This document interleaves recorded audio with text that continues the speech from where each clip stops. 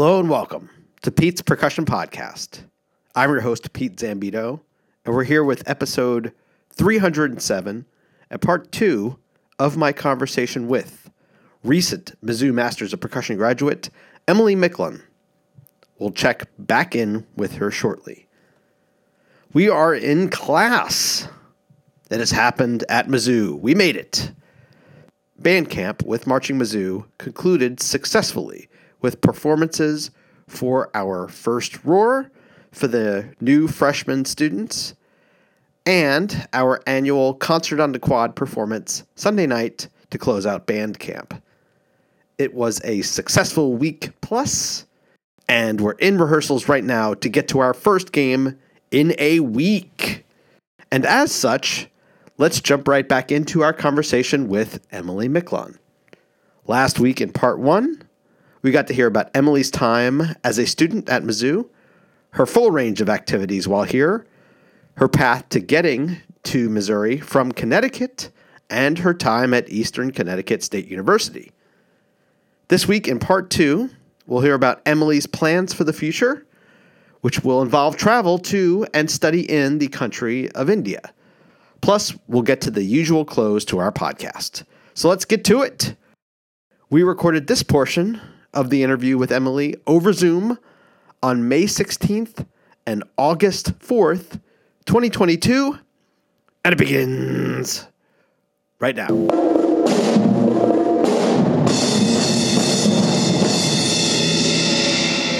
So Emily, tell me what is going on for you this upcoming year. Yeah, so this upcoming year, I am actually traveling to South India to do some study.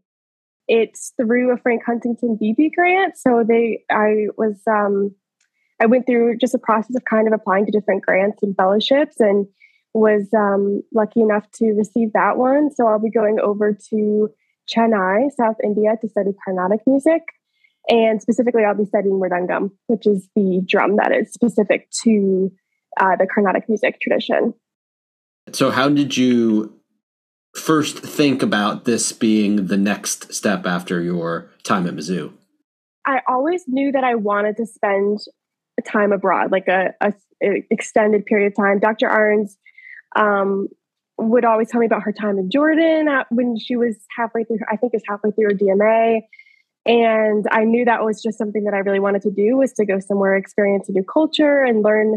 I love non-Western music. Half the reason I went to Mizzou was for the non-Western experience. And I feel like COVID kind of took some of that away, because I really wanted to travel to Ghana every single year. I never got to go because, even when the trip was going to run, we couldn't get enough people signed up because enrollment was just low from COVID. And so I really thought this would be a good time for me to go do something like this, kind of in between after my master's. I know eventually I think I want to get a DMA, but I think I did not feel like this was the right time for me to jump right into a DMA study. And I just kind of wanted to see what else could be out there. So I started during the pandemic. I started learning a lot of frame drum, and I was taking classes with Yusuf Shronik up in New York virtually. And, him and Glenn Velez use a lot of conical to guide the study of frame drum. So that was the first time I'd been exposed to conical. And then I did some digging myself and kind of just read up more on South Indian rhythmic principles. And we use a lot of South Indian rhythmic cycles and principles in our frame drumming. So that's really where I started getting attracted to that style of drumming.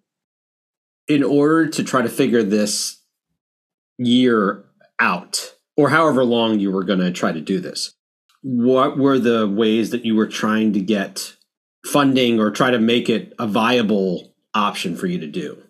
So I started actually a year ago today. I remember I think Dr. Arns was like in an airport, and we had a conversation over the summer, and I was trying to figure out, where I could go and how I could get that funding to do it. Cause I knew I would very likely need to be funded to justify just a year spent abroad. So I started a year ago reaching out to the people that I'm going to go study with now. And I got, immediate responses like, yes, we're willing to help. We just need more information. I started applying to Fulbright I applied to three funding sources. It was a Fulbright, um, a, a grant through Mizzou, actually called the Mark Twain Fellowship, which is just funded by trustees at Mizzou and alumni. And then the last one was the Frank Huntington Beebe. What are the processes for putting together whatever it is, a program, I guess a proposal? What's involved to even make those documents, even make your trip a viable thing for them to consider funding? Yeah, that's a good question. It was actually looking back now, it was a crazy year because I was doing all of that. And then I actually had applied to doctorate programs as well. But so a year ago, I started working with the person that I am going to go study with. And I would send over a document, like, this is what I'm thinking about. This is the commitment that I would need from your end. This is how Fulbright structures, because at first, the first one I did was Fulbright. This is how Fulbright structures the affiliation between me and the school. This is what it would look like. And we just kind of went back and forth a couple of times and said, yep, this is going to look good.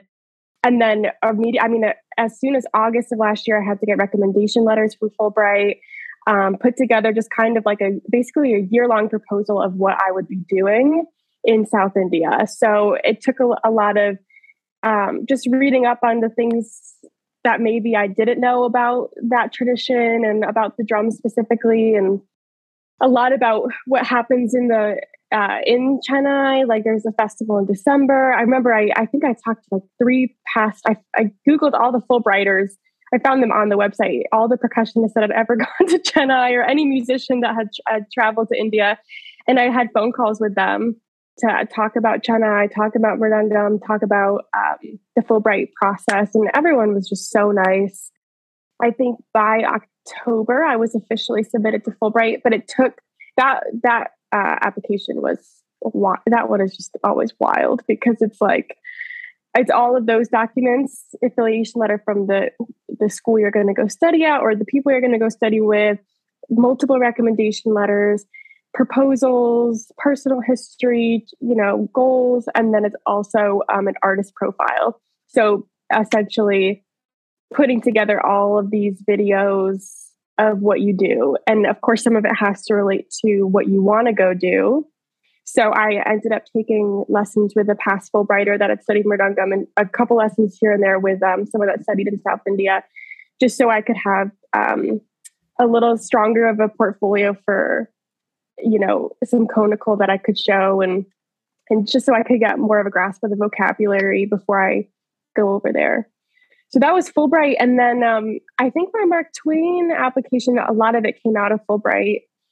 And the Beebe application did as well. But the Beebe application, it was multiple rounds of auditions and interviews. So that was quite extensive as well. An internal award like the Provost Award seems pretty standard. I think most people are aware of Fulbright, and because it's kind of got a big name. But how did you discover the Beebe Prize, which is the one that you actually won? What? Tell me a little bit more about the history of that award. I had a friend here that told me about it at Mizzou, and because it was funny. At the same time, I was like, "Well, I'm applying for a Fulbright." He was like, "Me too." And I had heard about the Beebe through him and a couple other musicians before. But then I was like, "Well, if I don't get the Fulbright, maybe I should apply to all these other ones." So, and where is it? It's out of Boston, right? Yeah, it's a private trust out of Boston, and there's a really great board of trustees that I was able to meet via interview, and a really cool program. They send. I mean, if you look at the alumni list, it's hard to find out there, but I mean, I know like Molly Joyce. I think Molly Joyce is a Fulbright. There's like a bunch of people that are not a Fulbright, a Beebe. There's a bunch of people that I don't know about, or I didn't know about at first, that had gone through Beebe. And the only thing about the Beebe Award is it has to be your first time of extended study abroad. So, and I think you have to be under 30. You said that one's multiple rounds. So what was the timeline for you to get it? I think I applied in December. I remember it was around Christmas time. And then I think around March or February, somewhere around there, I was notified that I was a semifinalist. And then I submitted a round of videos. So that's when at first it's just the proposal for this award. Then it was the video round where you submit a portfolio of videos of you playing. And then what are you playing? Yeah, I played everything. I mean, I had a bunch of samples of me doing a chamber work that I had done. I mean, everything was recorded throughout the pandemic. So I just kind of took little pieces. At that point, I was notified that I was a semifinalist for Fulbright. So made it through to some auditions in my DMA process. So I felt really confident about the videos that I had submitted for those applications. So I took a lot of those since I had advanced in those processes, and I put those in there. I re-recorded some Carter and just some De La Cruz and some Tompkins or something, just to show that I can play snare drum too. And I put some frame drum in there, some recital videos. Just like a little bit of everything. But there's a final round where it's like, is it interviews and?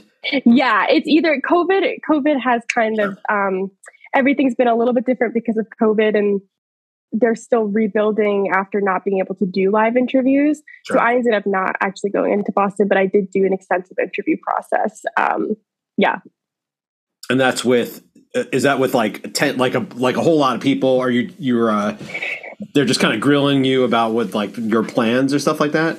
Yeah, I think it was just the trustees on the board, and they were really nice, and they just want to make sure that your project is doable and it makes sense and it's going to be successful. I think, and really, I feel like that was it for all three of the grants when I got to either the interview process or the point where I didn't advance any further. They really just want to make sure that everything is, you are the perfect person to do this thing. And so it's a really cool process to go through. I think you'll find that when you talk to them face to face, everyone wants you to go do this thing, but usually they can only pick one person to go do it. Sure. So they all just are super encouraging. They just really want to make sure that it will be done. It can be done. It will be successful. And it's going to contribute to both the people that you're going over to be with and your future and whoever you're going to impact in your future as well. I'm curious because I'm sure that you and people who are in your position who are going up for these are going for things at the same time. I would assume. Yeah. So I don't know if you know this or if this is something you could talk about, but do like the BB know that you're going up for a full, like, do you know what I mean? Are they, do they ask you that? Is that something that they consider? Do you know? I don't know. I remember the only one that played a role in was in the Mark Twain application. Mm-hmm. I don't think they knew who was, once we got to the finalist round, they knew who of us among the group were still waiting to hear back from a Fulbright. So they would say, we're not going to make our decisions until we hear back from Fulbright, because we can't give this award to someone who's also going to get a Fulbright. It was the same thing. I mean, with BB, it was like, you can't take any money. If you get a Fulbright, you can't take our award. So you have to choose between the two. And I do know someone else that got the BB was also in the same boat as me, waiting to hear back from a Fulbright, I believe. So, yeah. And if I remember correctly, timeline wise, the BB was the last one, right? That of terms of seasons, right? It was like, and it was late too. Yeah, it was a wild ride. I really just had to learn how to be patient and trust that, if this all didn't work out, then something else would. And it was, I'm like usually a very like calculated person. Like I always have my next move like months in advance. So this was really, this is so hard for me, but it was honestly such a good experience because it built a lot of patience and so. Where were you and what was your reaction when you found out? Did they find out, but is it an email? Did they call you? How do you? Yeah, it was an email. Actually, it was so funny because I think my finals interview was over the weekend and then it was Monday, and all day Monday, I think it was like 3 weeks before graduation or something. And I was like, I am so stressed out. I've been doing this for so long. And I was just like, the anxiety was just running through my body. And I was like, I know when I get that way, I have to go to yoga. So I was like, I'm going to yoga. I had stuff to do. I dropped everything and I just like went to yoga. Mhm. And it's so funny. I like had this moment in yoga where I felt just like very at peace. And I was like, if I do get this award, because I was still thinking like, I was definitely going to take the award if I had gotten it, but I was just nervous about everything and the change. And so I was just like, whatever happens will happen. But I do think that this is like the next step for me. And I finally had this moment where I was like, this feels right. I feel like this is where I'm going to go. And then I walked out of yoga and checked my phone and I gotten the acceptance email. So it was like, I love yoga. It probably wasn't that big of a moment, but it felt like a big moment to me. So, yeah. You have this very peaceful, meditative yoga session, and then you're just like, yeah. I read the email and I was like, okay, here we go. I was like, okay, I'm going to do this. So, yeah. Yeah. So I always have to, whenever obviously it's so stressful to, I think the thing with the BB award that's different is they really trust you to do everything on your own. So once you give them this proposal, if they really think that you can do it alone, then you do. And it's not anything too crazy, but obviously moving to a new country, finding housing. For me, I had to go through a long visa application process, and I was doing it all by myself. And that built a lot of confidence and strength too. So yeah, it was a really exciting moment. And I'm really thankful that this award is still a thing and is funding people to go abroad and do this. Yeah. Are there stipulations in terms of, is there supposed to be like a final project? Is there something that BB expects from you because they've given you this award? Yeah, we submit quarterly reports on our progress. And a lot of people that use this award, you don't have to be enrolled in a program, but a lot of people do enroll in a program. So, and I will be enrolled in a program. So it'll really just be updating about my progress, learning Mridangam and learning about this tradition of music and maybe what performances I've been able to do. And I'm hoping to keep. There is no final product necessarily besides the certificate that I'll receive at the end of it. But I'm hoping to keep. I put some final products in my proposal for Fulbright and the Mark Twain that I'm hoping to keep up with, just like keeping in touch with Mizzou Studio and doing some virtual collaboration with their non-Western percussion ensemble and just keeping at least a video diary of what I'm doing over there so that I can have those memories. How long is your time in India? A year.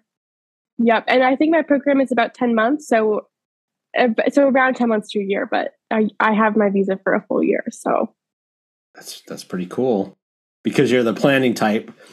Have you been sketching out what you might be doing with your time aside from, I assume that you're not going to be drumming 24/7. I mean, you can, it's fine. I'm not, no judgment. I'm just saying you're also going to be in India.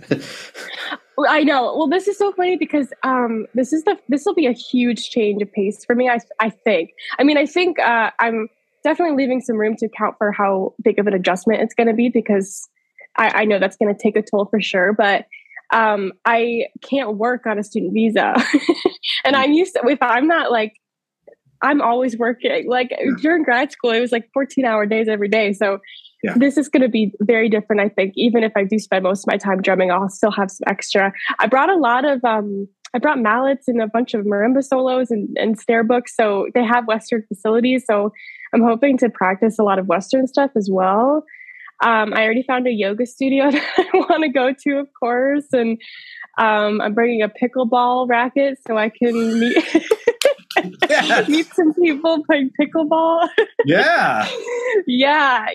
I got my stepmom's got me really into pickleball. So I'm hoping, and it's really big over there. So I'm hoping, and it's all young people and I'm going to need friends. So yeah. And then of course I'm hoping that people will visit me so I can travel to different parts of India. But day to day yoga, pickleball, eating, I've been, Googling every restaurant I can find in the area. So yeah. Fantastic. What part of India is Chennai? It is southeast, right on the beach. So there is, I'll be right on water, and it's pretty south. It's a big country, if I remember correctly. It is. I know it is. Because even like I met a family actually that was traveling to Bangalore not too long ago, and I was like, "Oh, that's right near Chennai," and they're like, "Not really." I was like, "You're right. You're right." It's just on a map. It looks close, but yeah. Well, it would be like south. Yeah, it'd be like somebody coming to the U.S. and they'd be like, "Hey, I'm going to be in St. Louis," and you're like, "Well, I'm in Connecticut, so." Yeah, exactly. It's not happening, but thank you. Not even close. Right. It's so funny. So. Oh my God. Yeah. Well, Emily, I finish up with a segment called Random Ask Questions. Oh, I like that. All right. First question is, what's an issue in either percussion performance or percussion education that most gets under your skin or drives you the most nuts? Oh man, I'm going to say something and then I'm going to think of something so much better later. Okay. Sure. Okay, I'll say this for now because I still see it happening. I hate when girls in high school are never put on snare drum and they're always on mallet keyboard. I think that still happens. Yeah. And it's like, and maybe it's just because the boys growing up had drum set lessons and they were more likely to be on snare because they were good at it. But I still see bands not rotating. And I think that needs to happen. So that drives me nuts, I guess. Yeah. Your experience, you were basically asked to play mallets first, right? Yeah. You were brought on because of your piano background, right? Right. Exactly. Again, thinking back here. So when you were doing all that, I think you had said, I really want to do other, like, I don't want to just do this. Right. And it's so funny. And I remember I said, I want to be on drumline, and someone in charge at the time had said to me, well, the drums are pretty heavy for girls to carry. So I was like, okay, cool. I guess I'll stay on marimba. Yeah. I definitely have with the people that were there at the time, I definitely had the ability to learn at a quicker rate than the people that were in line to be on drumline. So I was like, I could do it. They're like, you could carry it, but it's just going to be really hard for you. Like, we find that it's harder for girls. And I was like, okay. Right. Yeah. So, I mean, that was like, what, 10 years ago? So I don't know. Hopefully band directors aren't saying that anymore. Yeah. I don't know. But, and it's also, now it's you could, I feel like that's an easy interrogation in some ways, to just be like, but no boys have any problems with carrying anything? That's good. Yeah. I'm like, but those boys are smaller than me. So it's like, right. Yeah. Like what? Yeah. I don't know. Yeah. I hope that's not an excuse now. But I don't know. I'm sure some places, but. Yeah. All right. Next question. What is an item of clothing that you have that is, it's in your closet, and there's no reason for you to have it, but you're like, it's still there, and I love it. I don't know. I have this pair of like hippie pants. I have a couple pair of hippie pants. Hippie pants. Yeah, that like one of them was a Halloween costume, and like I should have gotten rid of it, but they're like just floral stretchy pants, and I'm like, I just love those. And then I bought I was like, I can't get rid of them, but I'm never going to wear them. But then I bought this other pair of floral stretchy pants from Target, and I was like, I'll definitely wear these. And then I was like, I never wore them because they're too cold. But I love them, but they're a statement. They're gonna stay there. I was like, well, I teach every day. So, and I just feel like my students are really going to comment on these all day long. So I think I'll wait a little bit till I am not teaching one day. Whenever that is. Yeah, whenever that is. Yeah. Oh, that's hilarious. All right. Has anyone ever nailed an impression of you? And if so, how they do it? Oh, my friends do this all the time. What are they? What part are they doing? Well, we used to play actually at PASIC, we were playing this game where you like draw pictures and people have to guess like what it is. It's like it's online, and people would draw. I know. Yes. Yeah. Oh, it's like, great. I love it. Drawful. Yeah. Drawful. or like there's there's another version of it like Scribblia or something like that. Yeah. No, a drawful, yeah. So And if they wanted to show me, they would just show like a girl like with marimba mallets and like a purple purse. It was always the purple purse that they knew as me because I always have like a big bag that's like overflowing with stuff. And at the time it was purple. So everyone was like, oh, that's Emily because the purple purse. So yeah, purple purse Emily, I guess. That's good. I love that game. It's so much fun. I remember we had like a bunch of people at Pizza playing it and it's just so much fun. Yeah. Biggest kitchen mess up. There's been so many. Oh man. I've had to throw out so many meals in grad school because I started cooking in the pandemic because I didn't know what else to do. Mm-hmm. And I will say my Instant Pot meals were never a mess up. I did a very good job with all of those.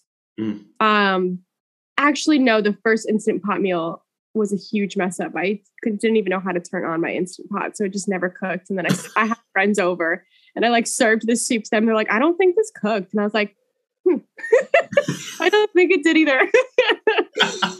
So that's really one. But there were so many meals on stovetop meals are like not my forte. And I would just burn chicken like all the time and set a fire alarm. All the doors would be open with a towel at the smoke alarm, like trying to fan it. So. Are you a like this has to be cooked all the way through? Like, are you one of those? Yes. Which it does. I mean, that's yeah. It's like, is that I should be like that, right? I was like, that's that's. But like, I'm like very scared that I'm not going to cook something all the way through.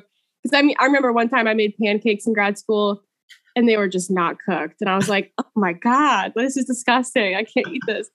So yeah, I'm trying. One day when I have more time. That's a goal of mine is to get better in the kitchen. I can make my way around, but not very efficiently. So, yeah. I gotcha.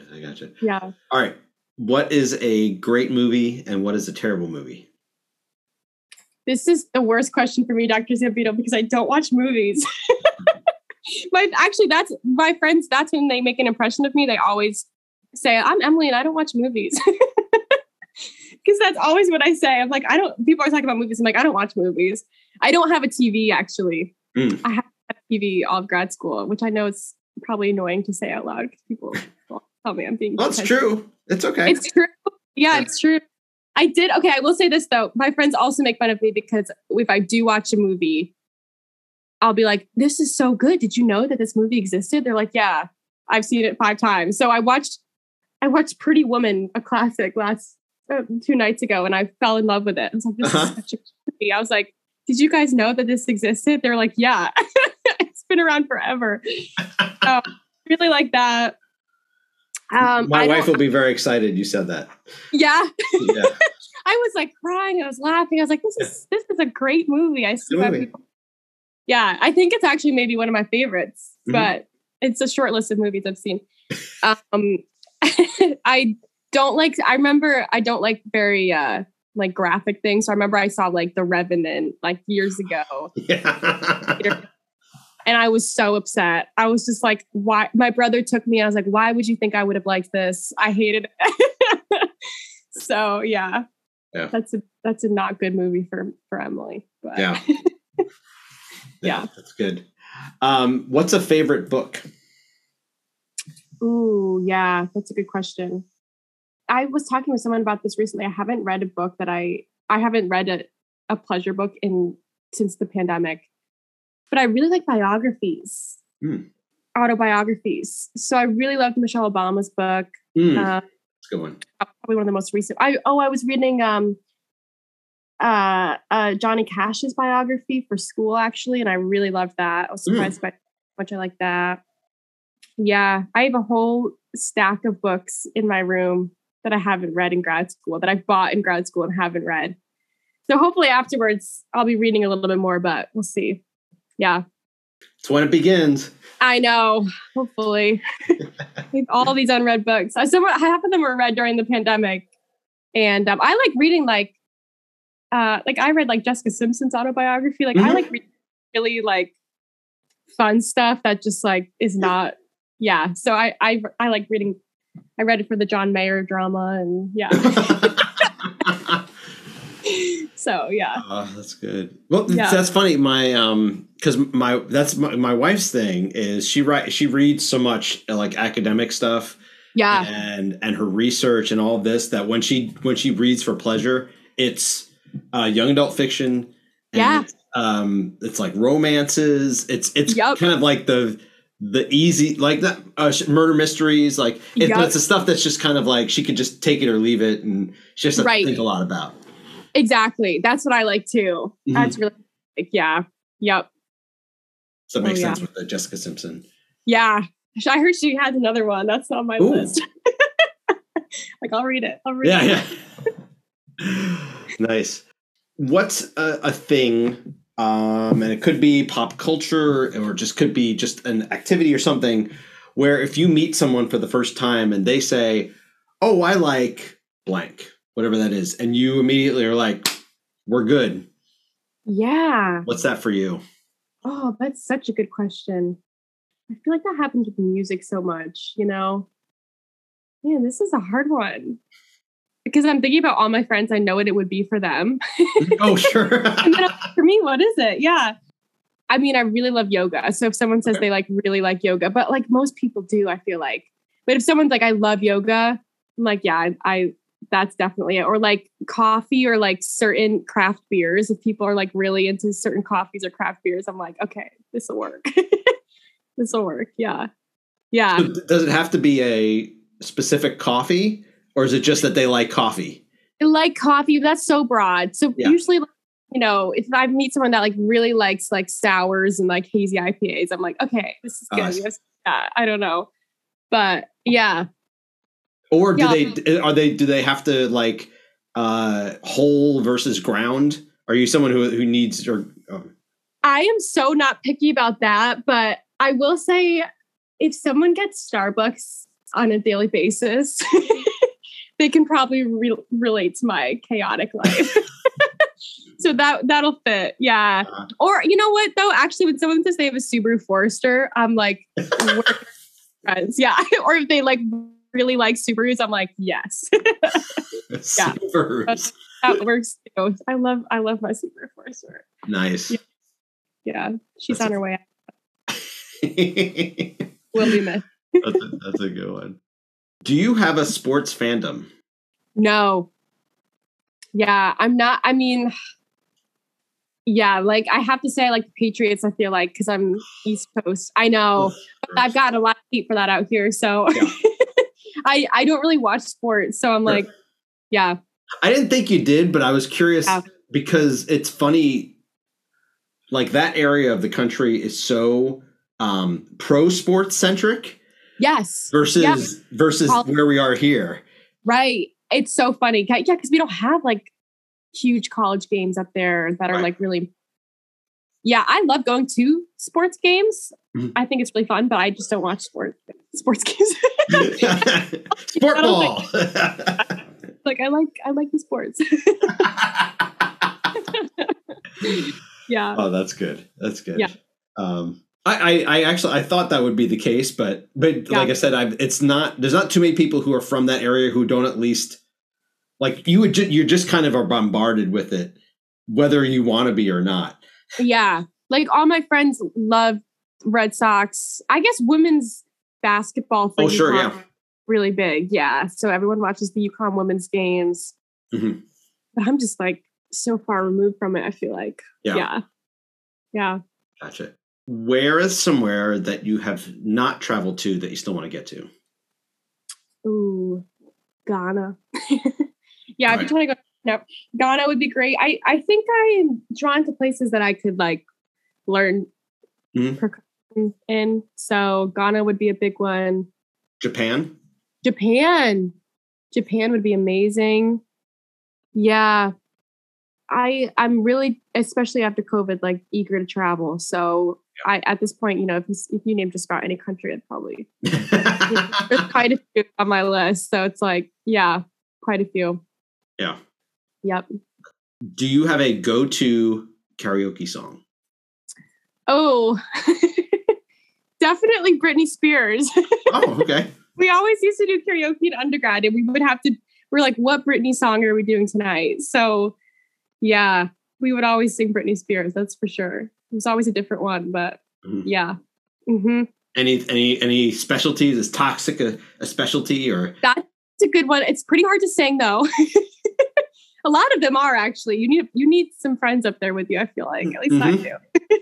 Yeah. Oops, I Did It Again. That's a good one. Well, yeah. Yeah, that's a good one. Yeah.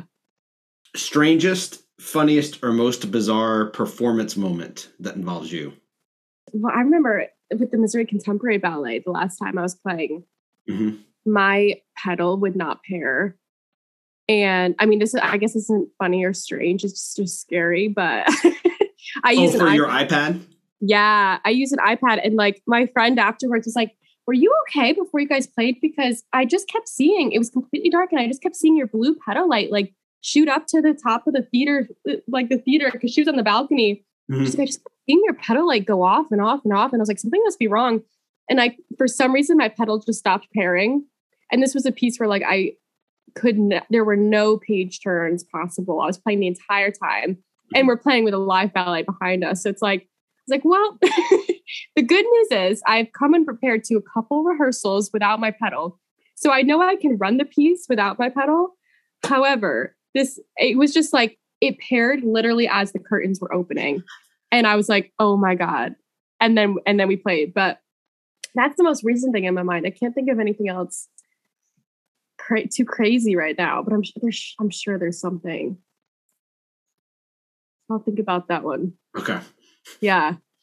That's a good, I mean, that's scary. Yeah, that's scary. Yeah. Yeah.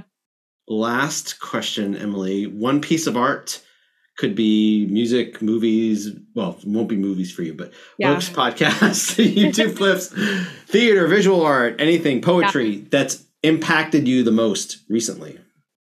I'm going to say podcasts. Okay. Yeah. I am never not listening to a podcast. I've just learned so much about life and other people's lives. And I mean, even finances and what's important to other people and even just like comedy. I mean, it's just been such an outlet for me. And I think this started more intensive throughout the pandemic because it made me feel like I was connected to people in a global sense. Yeah, I think there's so much power in podcasting. And I don't know what I would do if I didn't have like all of the podcasts that I just shuffled through all the time. So what podcasts? I listen to a lot. I mean, it's kind of like the reading thing. Like I like to listen to like heavy stuff. I mean, sometimes I do. I'll listen to like news podcasts here and there, but I listen to a lot of comedians or a lot of female comedians, especially. Okay.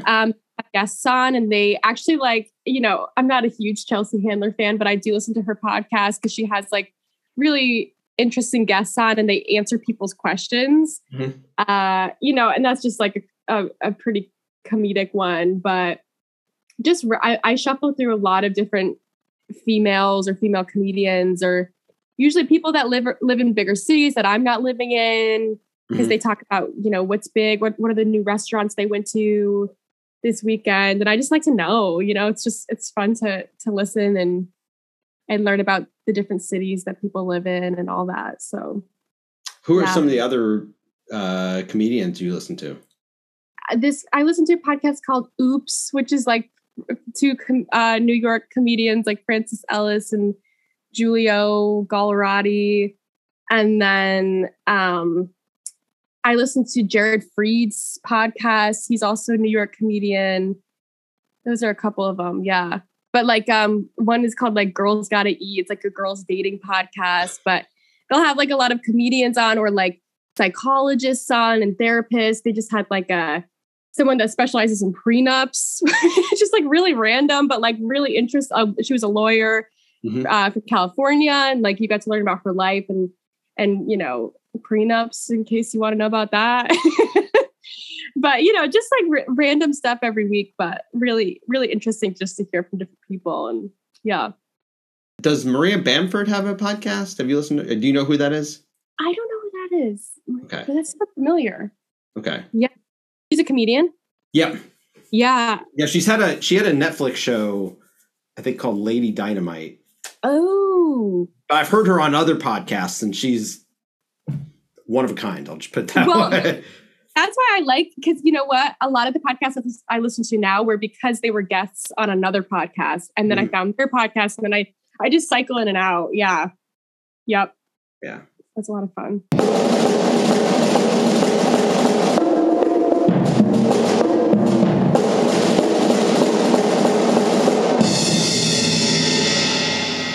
It's safe to say that Emily left a significant impression to all of the Mizzou School of Music community and beyond during her time here. We wish her the best of luck in her overseas endeavors and whatever the future holds beyond that. This week's rave is the 2019 documentary Billy, directed by James Erskine and currently streaming on Hulu. The Billy of the documentary is not, in fact, Billie Eilish, though there are a lot of Billie Eilish documentaries out there. I'm sure they're all great, but this one is about the famed singer Billie Holiday, the legendary vocalist and songwriter who became a major vocal star in the 1930s and stayed popular throughout the rest of her life when she died at age 44 in 1959. The starting point for this documentary was the work of writer and teacher Linda Lipnack Cool, a white American woman who attempted to write an all-encompassing biography of the famed singer throughout the 1970s, but died suddenly of mysterious circumstances in 1978. She had made audio tapes and interviews with many folks who were connected to Holiday's orbit: musicians, writers, producers, law enforcement, people who were very well connected to her, but none of those interviews saw the light of day until recently because they were all intended for Cool's book. The benefit of time and improved documentary filmmaking now is a chance to provide an updated perspective on Holiday's life, and does so while also showing a lot of her live performances digitally cleaned up and colorized for the viewer's enjoyment. Some of the major takeaways from the documentary. 1. Billie Holiday tended to live 100 days within one day. She had a voracious appetite for everything that life held: the touring, the singing, the relationships, and unfortunately, the drugs and alcohol. 2. The struggles of traveling and touring as a black musician during the 1930s and 40s were spelled out pretty significantly, particularly as it related to frequently lacking housing, having to be the only woman on tour around a bunch of men, having to carry hamburgers in her purse just to ensure she'd be able to eat whenever there was a stop, and in even some cases, due to her lighter skin, having to darken herself for certain audiences. 3. Her performance of Strange Fruit was not only a club and performance showstopper during her career and has become one of the most famous protest songs of all time, but further turned federal authorities onto her and made her a frequent, high-profile target for them to chase for much of her life, particularly in the 1940s and 50s, and they were relentless. And 4, as a way of explaining some of her many problematic love relationships, one musician said that she'd get hooked onto those people, and that hook would be extremely difficult to break. There's a lot more to find out during this well-made and fascinating documentary, so check out the documentary Billy, now streaming. And that's our show. Subscribe to the show on Apple Podcasts and leave a comment and a rating. You can always find every episode and the show notes at the homepage at PeteZambito.com/Pete's Percussion Podcast, the episodes. The show is also on SoundCloud, Stitcher, Spotify, and many other podcast locations. If you're on Facebook, like the page Pete's Percussion Podcast. You can find me there on Instagram and Twitter at Pete Zambito or by email at petesperkpod@gmail.com. And I'll catch you next time. Until then.